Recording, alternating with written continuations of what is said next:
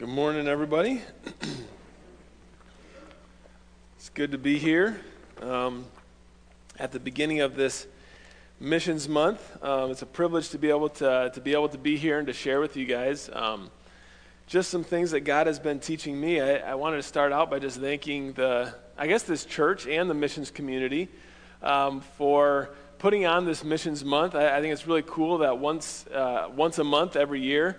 We're able to just focus on missions and what God is doing around the world, even what he's doing right here as well. But we're able to I hope that through this time, through this month, God's heart for the nations can become a little bit more of our heart for the nations as well, would be my prayer for us. And not just people on the other sides of the earth, that is important, but people right here in our communities as well.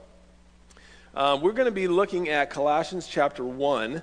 So if you could just turn to that, and that way once we get there, we'll be able to start right in. So as I sat down, as Pastor Tim asked if I wanted to preach or share for this sermon, or this first Sunday of Missions Month, I was sitting down, and I don't know if you guys are like me, but a lot of times God is just teaching me so many different things all at the same time in different areas of my life, and so sometimes when I sit down and think, what do I want to share with my family at First Baptist, I just have a flood of thoughts, and trying to kind of boil those down to something that I really want to get across to you guys is sometimes difficult.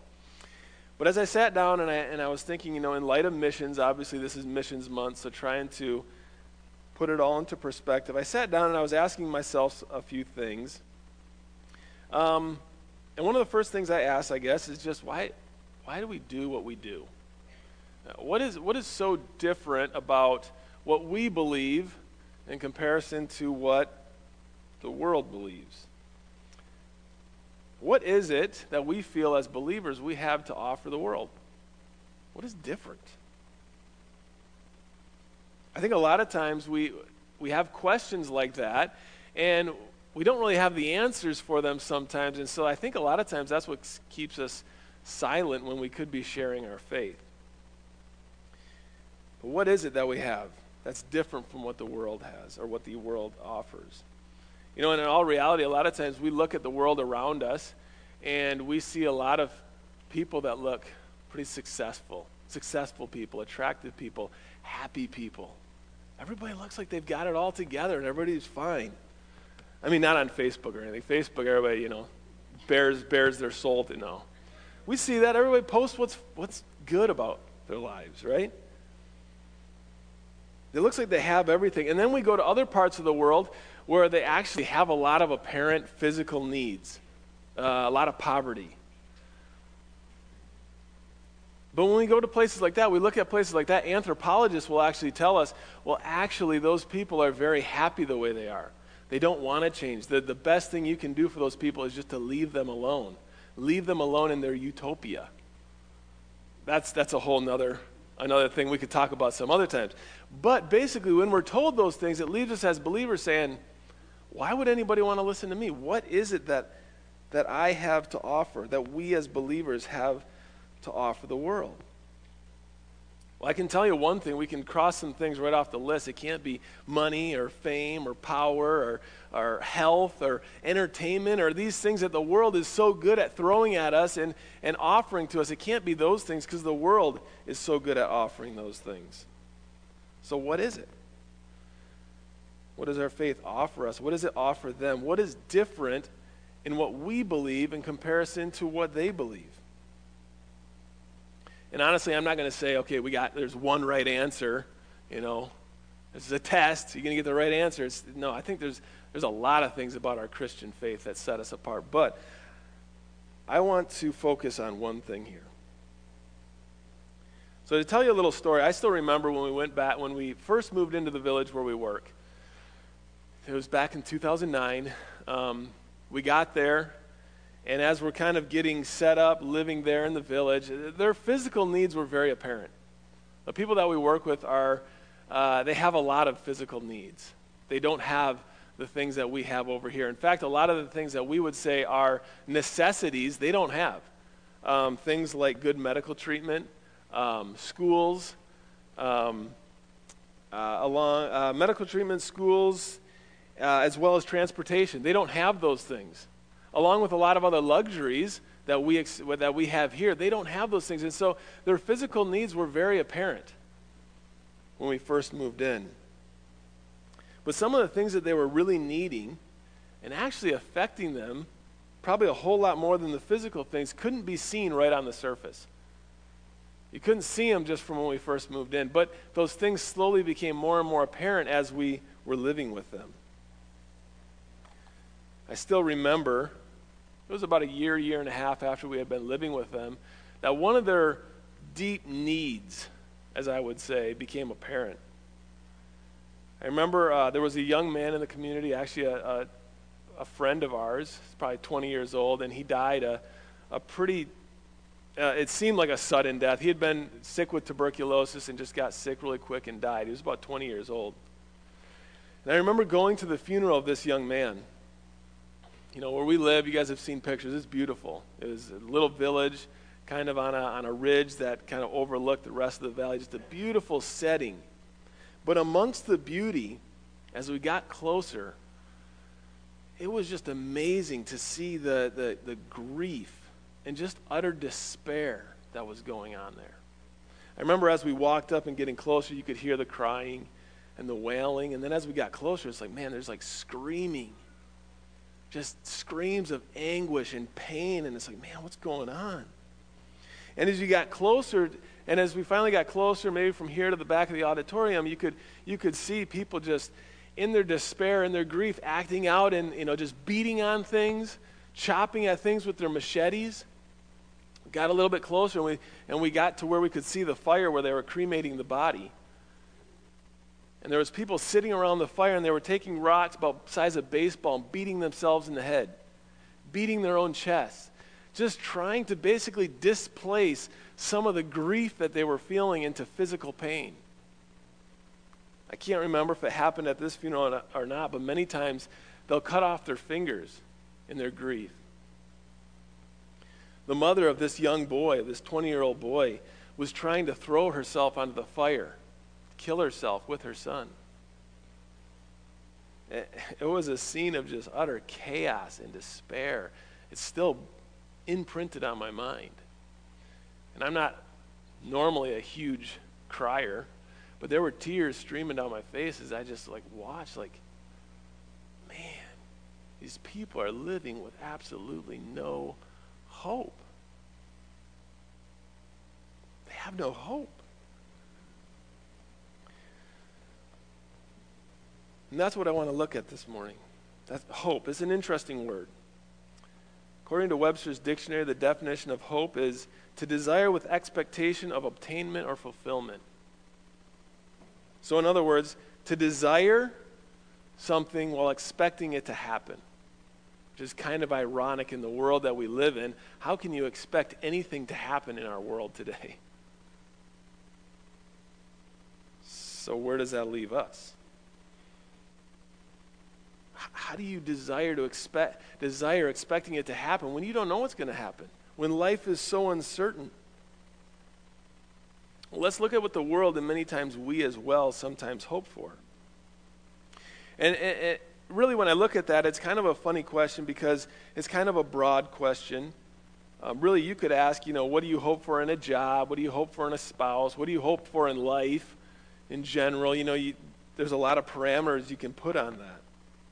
In fact, when you're talking to people and you hear some of the things they say about hope, how they use the word hope, you can kind of get an idea of what they're thinking of when they say hope or where their hope lies. For instance, if somebody has a loved one who is sick, if that person is getting worse and worse as the days go on, what do they say? Now we're losing hope. Or if that person starts to get better, kind of climbing out of their sickness, we say, man, it's looking hopeful. So what does a person like that, where does their hope lie? Well, they're hoping that if the other person gets better, they believe that that's going to make the situation better. If that person gets worse, the situation will get worse. And so in other words, their hope is in a good outcome. That's where their hope lies. Or say somebody is having a tough time in their marriage, with their kids, with work, whatever it might be. You're going to have a good day and you're going to say, yeah, there's hope. Or on a bad day, you're going to say, it's really feeling hopeless. So what is somebody like that hoping in? Well, their hope is in a restored relationship with their child, a better family, their problems at work fixed, a restored marriage. So if things are kind of climbing in a positive direction, their spirits climb and there's hope. Or if things decline, man, it's feeling hopeless. And so again, their hope is in the outcome of this situation. Which that kind of brings me to the point where I feel like I believe that it's important not just that we have hope, that we're hopeful people, or another way of putting it is, people that just have faith. I don't believe it's just about having faith. It's where does your faith lie? What are you hoping in? So, for those of you who have turned to Colossians chapter 1, we're going to be in verse 24. 24 through 27. And I want to address this idea of where our hope should lie. It says, "Now I rejoice in my sufferings for your sake, and in my flesh I am filling up what is lacking in Christ's afflictions for the sake of his body, that is, the church, of which I became a minister according to the stewardship from God that was given to me for you, to make the word of God fully known, the mystery hidden for ages and generations, but now revealed to his saints. To them God chose to make known how great among the Gentiles are the riches of the glory of this mystery, which is Christ in you, the hope of glory." Paul starts out here, I love how he starts out here. It's pretty convicting. He starts talking about this message that he has to share. This message that we have, the gospel that we hold on to, Paul here says, is such a big deal that not only does he say, I will suffer for it, but he says, I'm excited if I get to suffer for it. He says, I rejoice. A lot of us are like, dude, Paul, what's up with that? You rejoice in suffering? How can he even say that? So when I look at how Paul responded to the gospel, of his excitement of suffering for the gospel because of the magnitude that he knew was in the gospel, I have to ask myself and I have to ask us, do we truly value the gospel like Paul did? Do we respond the way that Paul does and say, man, I rejoice. I'll be so excited if I can suffer for the gospel. If we're honest with ourselves, I would have to say we don't. So many times I feel like we shy away from sharing our faith even when no suffering is involved, or maybe very minimal suffering. I'm not pointing fingers here. When I preach a sermon, it's all based on stuff that God's saying, hey, Craig, how about this? I say, well, I'll tell you guys too. And why don't we do this? Maybe I think one reason we shy away from telling others about our faith is maybe because we're not totally convinced that we have something incredible to offer the world. I think Satan lies to us so much and tells us that people are happy the way they are, that we're kind of like maybe embarrassed about it. We shy away from it. I think one other reason might be because a lot of us, maybe we haven't experienced the power of God in our lives quite like he wants to show himself to us. Maybe we haven't opened up ourselves to that. to the power and the magnitude and the awesomeness of the gospel. Because you know what? Paul had experienced God's grace. Paul had literally been knocked off his horse, blinded by light. Paul had seen God in this huge, amazing way. He had seen the greatness of God's grace. And so no suffering could come in between that.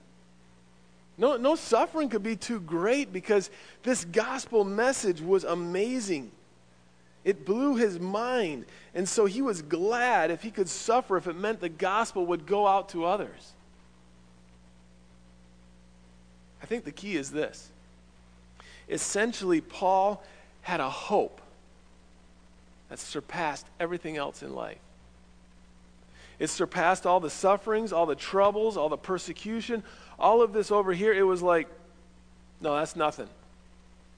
All the good stuff that could be in Paul's life, all the good things, the blessings, it was like, no, that's nothing. It means nothing to me compared to the greatness of what God has done in my life. That's where Paul was at. Paul states in these verses what his hope was. It says that his hope was in the fact that Christ lived in him. This message, this gospel message, says that we can be united with Christ, children of God. That is our hope, the hope of glory. In comparison to that, everything else should seem worthless. And that's, I think, essentially what Paul was saying is he's like, really? I don't care about that. I don't care about that. Like, Christ lives in me. Christ lives in us. His hope was in Jesus. Is that what we're hoping in? Again, these things are convicting to me. Because if I'm honest, and I have to be honest with you, some of these things that we've gone through over the last 3 years, and even things that we're going through right now, I have to check myself and I have to ask myself, what am I hoping in? Where does my hope lie? Is my hope that the persecution where we work stops? Is that where my hope should lie? Is my hope that when we get back to our place of ministry that our house is still standing and we can go on with ministry? Is that where my hope should lie? Bringing it a little closer to home here, is our hope that the COVID vaccine works and COVID goes away? Is that where our hope should lie? Is our hope that our family will do better? That we'll be healthier? That our marriage will be doing better? That our job will do better, succeed, we won't lose it, whatever it may be? Is that where our hope should lie?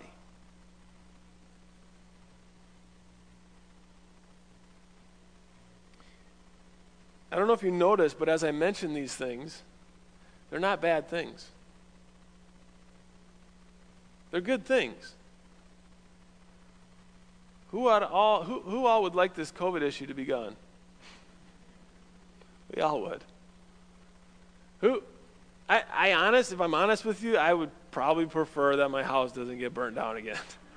Just to be honest. Do we want our family to be healthy, our marriage to be strong, our job to be secure? Do we want? Yeah, we want those things. But I guess what I want to focus on today, what I ask you today is that where our ultimate hope should lie? Because you have no guarantee that you're going to have a job tomorrow. You don't have a guarantee if you're going to be alive tomorrow. You don't have a guarantee if your family members will be alive tomorrow. We have a guarantee of nothing. So should our hope lie in those things? All throughout the Bible, we see a hope that is different than anything that this world can offer. It's not a hope in stuff. It's not a hope in money. It's not a hope in health. It's not a hope in people. It's a hope that will never fade away, and that's what Paul is talking about when he says, Christ in you, the hope of glory. Our hope is in Jesus. Because if I'm honest with you guys, if we're honest with ourselves, life is tough. There are a lot of disappointments in life. You will be disappointed in life. If you're over the age of 1, you've probably been disappointed. No, we've all been disappointed. People will fail you. You're going to fail yourself. And if we are hoping in those things and in those people, man, that's not good. We're going to be disappointed. That's why the world has no hope. Because they keep hoping in things that will fail them. They keep grasping at these things, these shadows, thinking that they're going to find fulfillment in those things. They keep hoping, and they hope, and they're desiring with expectation of it happening, and they get there and it's gone. And they're left hopeless. But we have a hope that will never fail, that will never fade away, that is a sure foundation. Jesus Christ, our hope of glory. And when we trust in him and we hold firm to that hope of glory, when we hold firm to our hope, then life finally makes sense and we have no more problems. Somebody laughed a little bit. That was better than the other services. They didn't even laugh. And I was like, you guys listening? I just lied. That's not true, is it? That's the interesting thing with hope. Life is tough, and we don't have that total fulfillment of all that we have, all that we possess in Christ. One day we are going to get it. One day all sin is going to be done away with. One day our tears are going to be wiped away from our eyes. It's coming, but we don't have that yet. Romans 8:24 tells us, you don't hope for things you already have. You hope for what is to come. And that's where our hope should lie. Our hope is in Jesus, and our hope is in the fact that he is working in us, and he's working in the world. It says that he is going to bring to completion the thing that he started in us. He has a plan, and he's working all these things out for the good of those who love him. He's promised to never leave us or forsake us, and we can hope in those things because we know him. We know who he is, and we know that we can trust him. We can have this hope because he has saved us and he's made us his own, and we know this because he reminds us by the Spirit he's placed in us. It tells us that in Romans 8:16. For those of you who have trusted in Christ as your Savior, that's your hope. And it's a sure hope. It's an everlasting hope. It's not a hope that's going to fade away. It's not going to fade away. Because the hope is founded in Jesus. That's the key. It's founded in Jesus. That is our hope. And that is why we can continue on. That is why we can keep going when life gets tough. When our house is lost. When we lose our job. When persecution sets in, when we're battling illness, when our family is struggling, when we've lost our job, lost our friends, our marriage is struggling, whatever it may be, that hope can carry us through. It does not make those things easy. It does not make those things fun. But it can carry you through. And the reason that it can carry you through is because we know the end of the story. We know how it all ends. We know that one day this pain will be over, the turmoil will be over. The hurts and wounds and the suffering are all going to be done away with. Yes, even as it says in Revelations, he is, again, as I said before, he's going to wipe away all the tears from our eyes. It's not going to always be like this. We have a hope in heaven. Our hope, I would say, is kind of like a twofold hope. We have a hope in eternal life, in what God has stored up for us in heaven. We have that hope. But we have a hope because of Jesus for tomorrow. We have a hope because we can look back and we can see what he did yesterday. We can see how he has started this work in us yesterday, how he made us a little bit more into his image yesterday, and we can have faith and we can be sure that he's going to do it tomorrow. And he's going to increase on it tomorrow. And he's going to make us more and more into his image tomorrow. We can believe that. We can hope in it because he has promised it. We know that he has seated us with Christ in the heavenlies, that we're indwelt by the Spirit of God. We've been adopted into his family. We're heirs of Christ, with Christ. We have this hope. So that's our hope. I want to bring this back around now. We're talking about missions. That's our hope, but what about the world? It says in Ephesians 2:12, speaking of people who don't know Christ as their Savior, and actually speaking of us before we knew Christ as our Savior, it says this: you were living in this world without hope and without God. I remember we worked for the people we work with in Asia Pacific for 6 years, 5.5, 6 years before anybody came to know Christ. And I remember just the hopelessness, just the deadness in their eyes.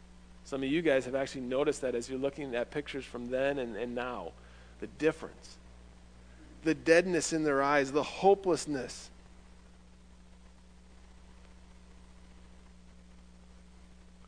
The people around us here have that hopelessness in their eyes too. We're pretty good at covering it up here, right? We put on our makeup, we put on our masks.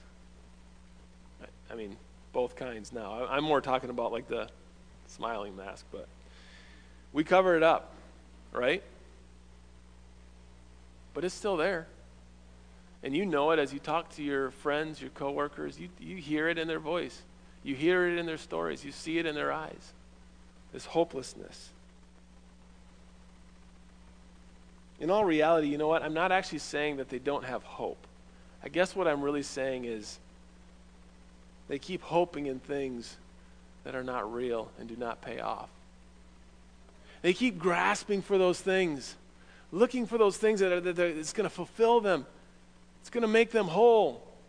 And they keep grasping for these things, and they get to the end, and there's nothing there. And so at the end of the day, what does it leave them? It leaves them hopeless. I honestly can't believe, I don't know what it would be like. Can you guys imagine with the things that you guys are going through, and you're all going through something? I don't know what it is, but you're all going through something. Can you imagine going through it without Christ to hold on to? That's where the world's at. And so that's where we come in. It says in Colossians that our hope of glory is in what Jesus has done for us. It's in Jesus. That's where our hope lies. In Hebrews 6:19, it says that this hope is like a firm and steady anchor for our souls. You picture like just this solid anchor that keeps the boat. Yeah, it sways around a little bit in the waves, but it keeps it steady there.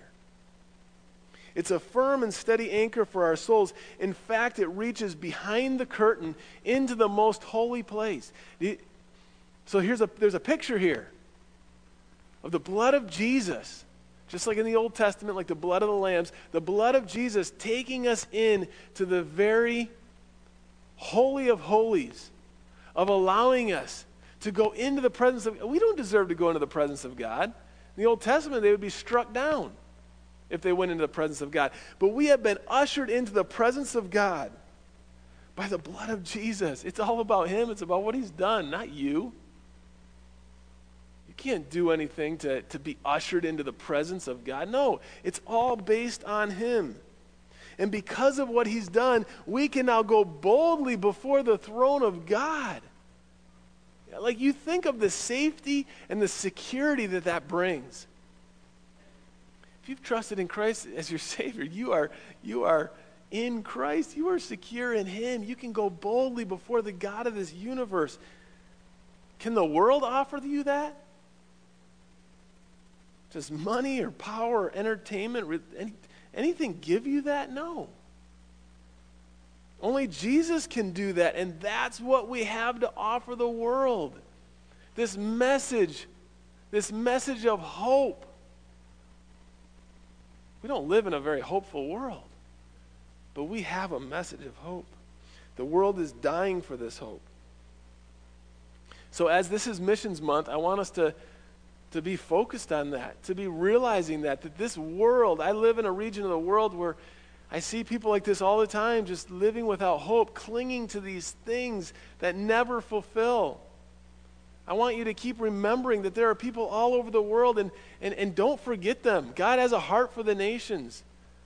I don't know how he wants you to get involved with global missions, but I think in some way all of us have a responsibility to do that.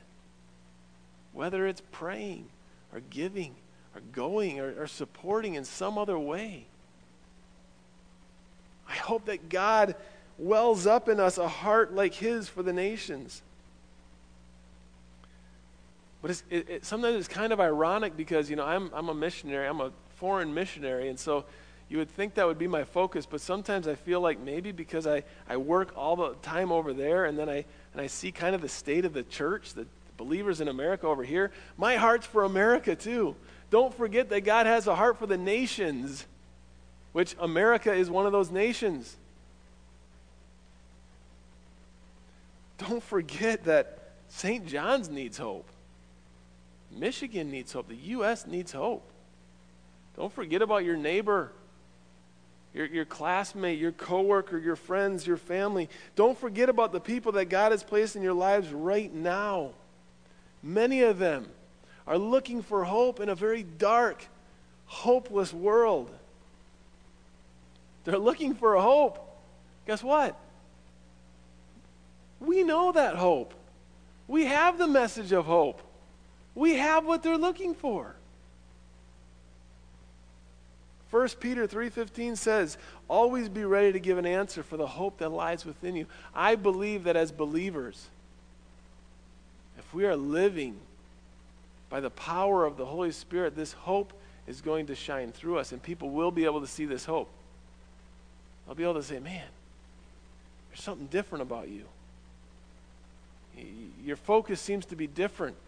Your goals in life seem to be different. What is different about you? Well, let me tell you about it. I got this hope.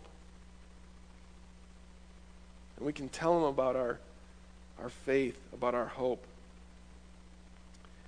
Just to wrap this up, reflecting again on Colossians 1:27, it tells us that this message that we now hope in was a mystery for a long time.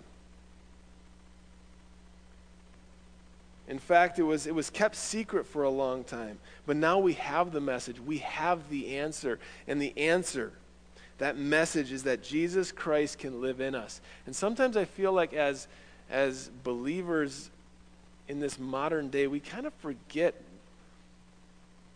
what's being said there. I would love to have heard this through the ears of a first century Jew, or maybe even going farther back, back to the Israelite nation. For them to really, to tell them, no, the God of this universe, the one that you guys saw, like he was in thunder and clouds and the earthquake and the voice, coming out, and like you guys were all terrified and you were hiding in your tents.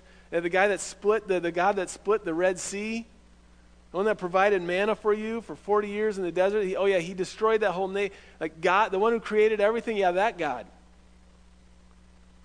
He's going to come, and he's going to die for you. He's going to rise again,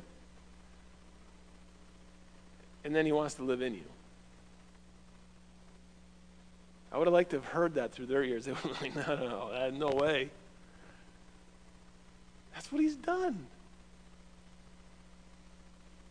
Christ in you, the hope of glory. The God of this universe, who created it all, has chosen to place his Spirit within us. Who else can compare to a message of hope like that? If that doesn't give you hope, I'm going home. Christ in us, the hope of glory. Are we convinced of this hope? Are we convinced of this message? Do we really believe it? If we do, then let's go out and let that hope of glory shine out to those around us. Let's take that message to the nations. Let's be ready to suffer for it. Jesus Christ in us, in you, the hope of glory. Let's pray. Dear Heavenly Father, Lord, we stand in awe before you in your presence. I think a lot of times I don't even fully grasp the magnitude of the gospel, of what you have done. I think sometimes we hear it so much that we just kind of get inoculated to it. That idea of Christ in us, that your Spirit lives within us, is just, man, that's crazy. We don't deserve that. In fact, we deserve your wrath. And yet you have poured out your grace on us. You've poured out your Spirit upon us. That is our hope. We have a sure and solid and firm hope. And it's in you. It's not in anything else.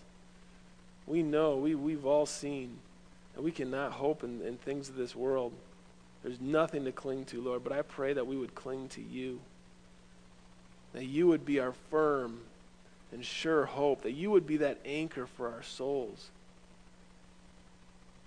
And as we are firmly anchored in the hope that was found in Christ, I pray, Lord, that as people see that we would be more than ready to give an answer for that hope. I pray that our heart would go out to the nations for those people who haven't heard this message, who don't have that hope. Give us a heart like your heart. A heart for the world, a heart for the nations. I pray, Lord, that you would work in us today and that you would be glorified in our lives. In your name, amen.